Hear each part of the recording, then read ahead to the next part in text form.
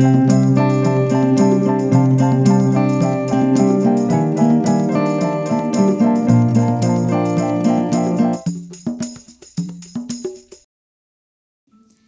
everybody, and welcome to Word Affinity, a podcast which has everything to do with words.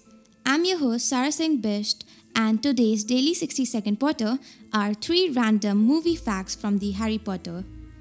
In the movie Harry Potter and the Philosophers or The Sorcerer's Stone, the child actors are actually doing their school homework during the scenes for added realism.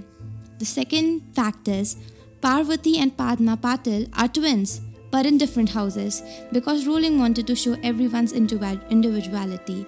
Surprisingly, they are played by two completely unrelated actresses, not identical twins like James and Oliver Phelps. The third fact is Daniel Radcliffe made everyone call him the chosen one on the sets of Harry Potter and referred to his glasses as the circles of life. So, that was all for today. Please rate and review us on Apple Podcasts and subscribe to us wherever you get your podcasts. Thank you for listening to Word Affinity.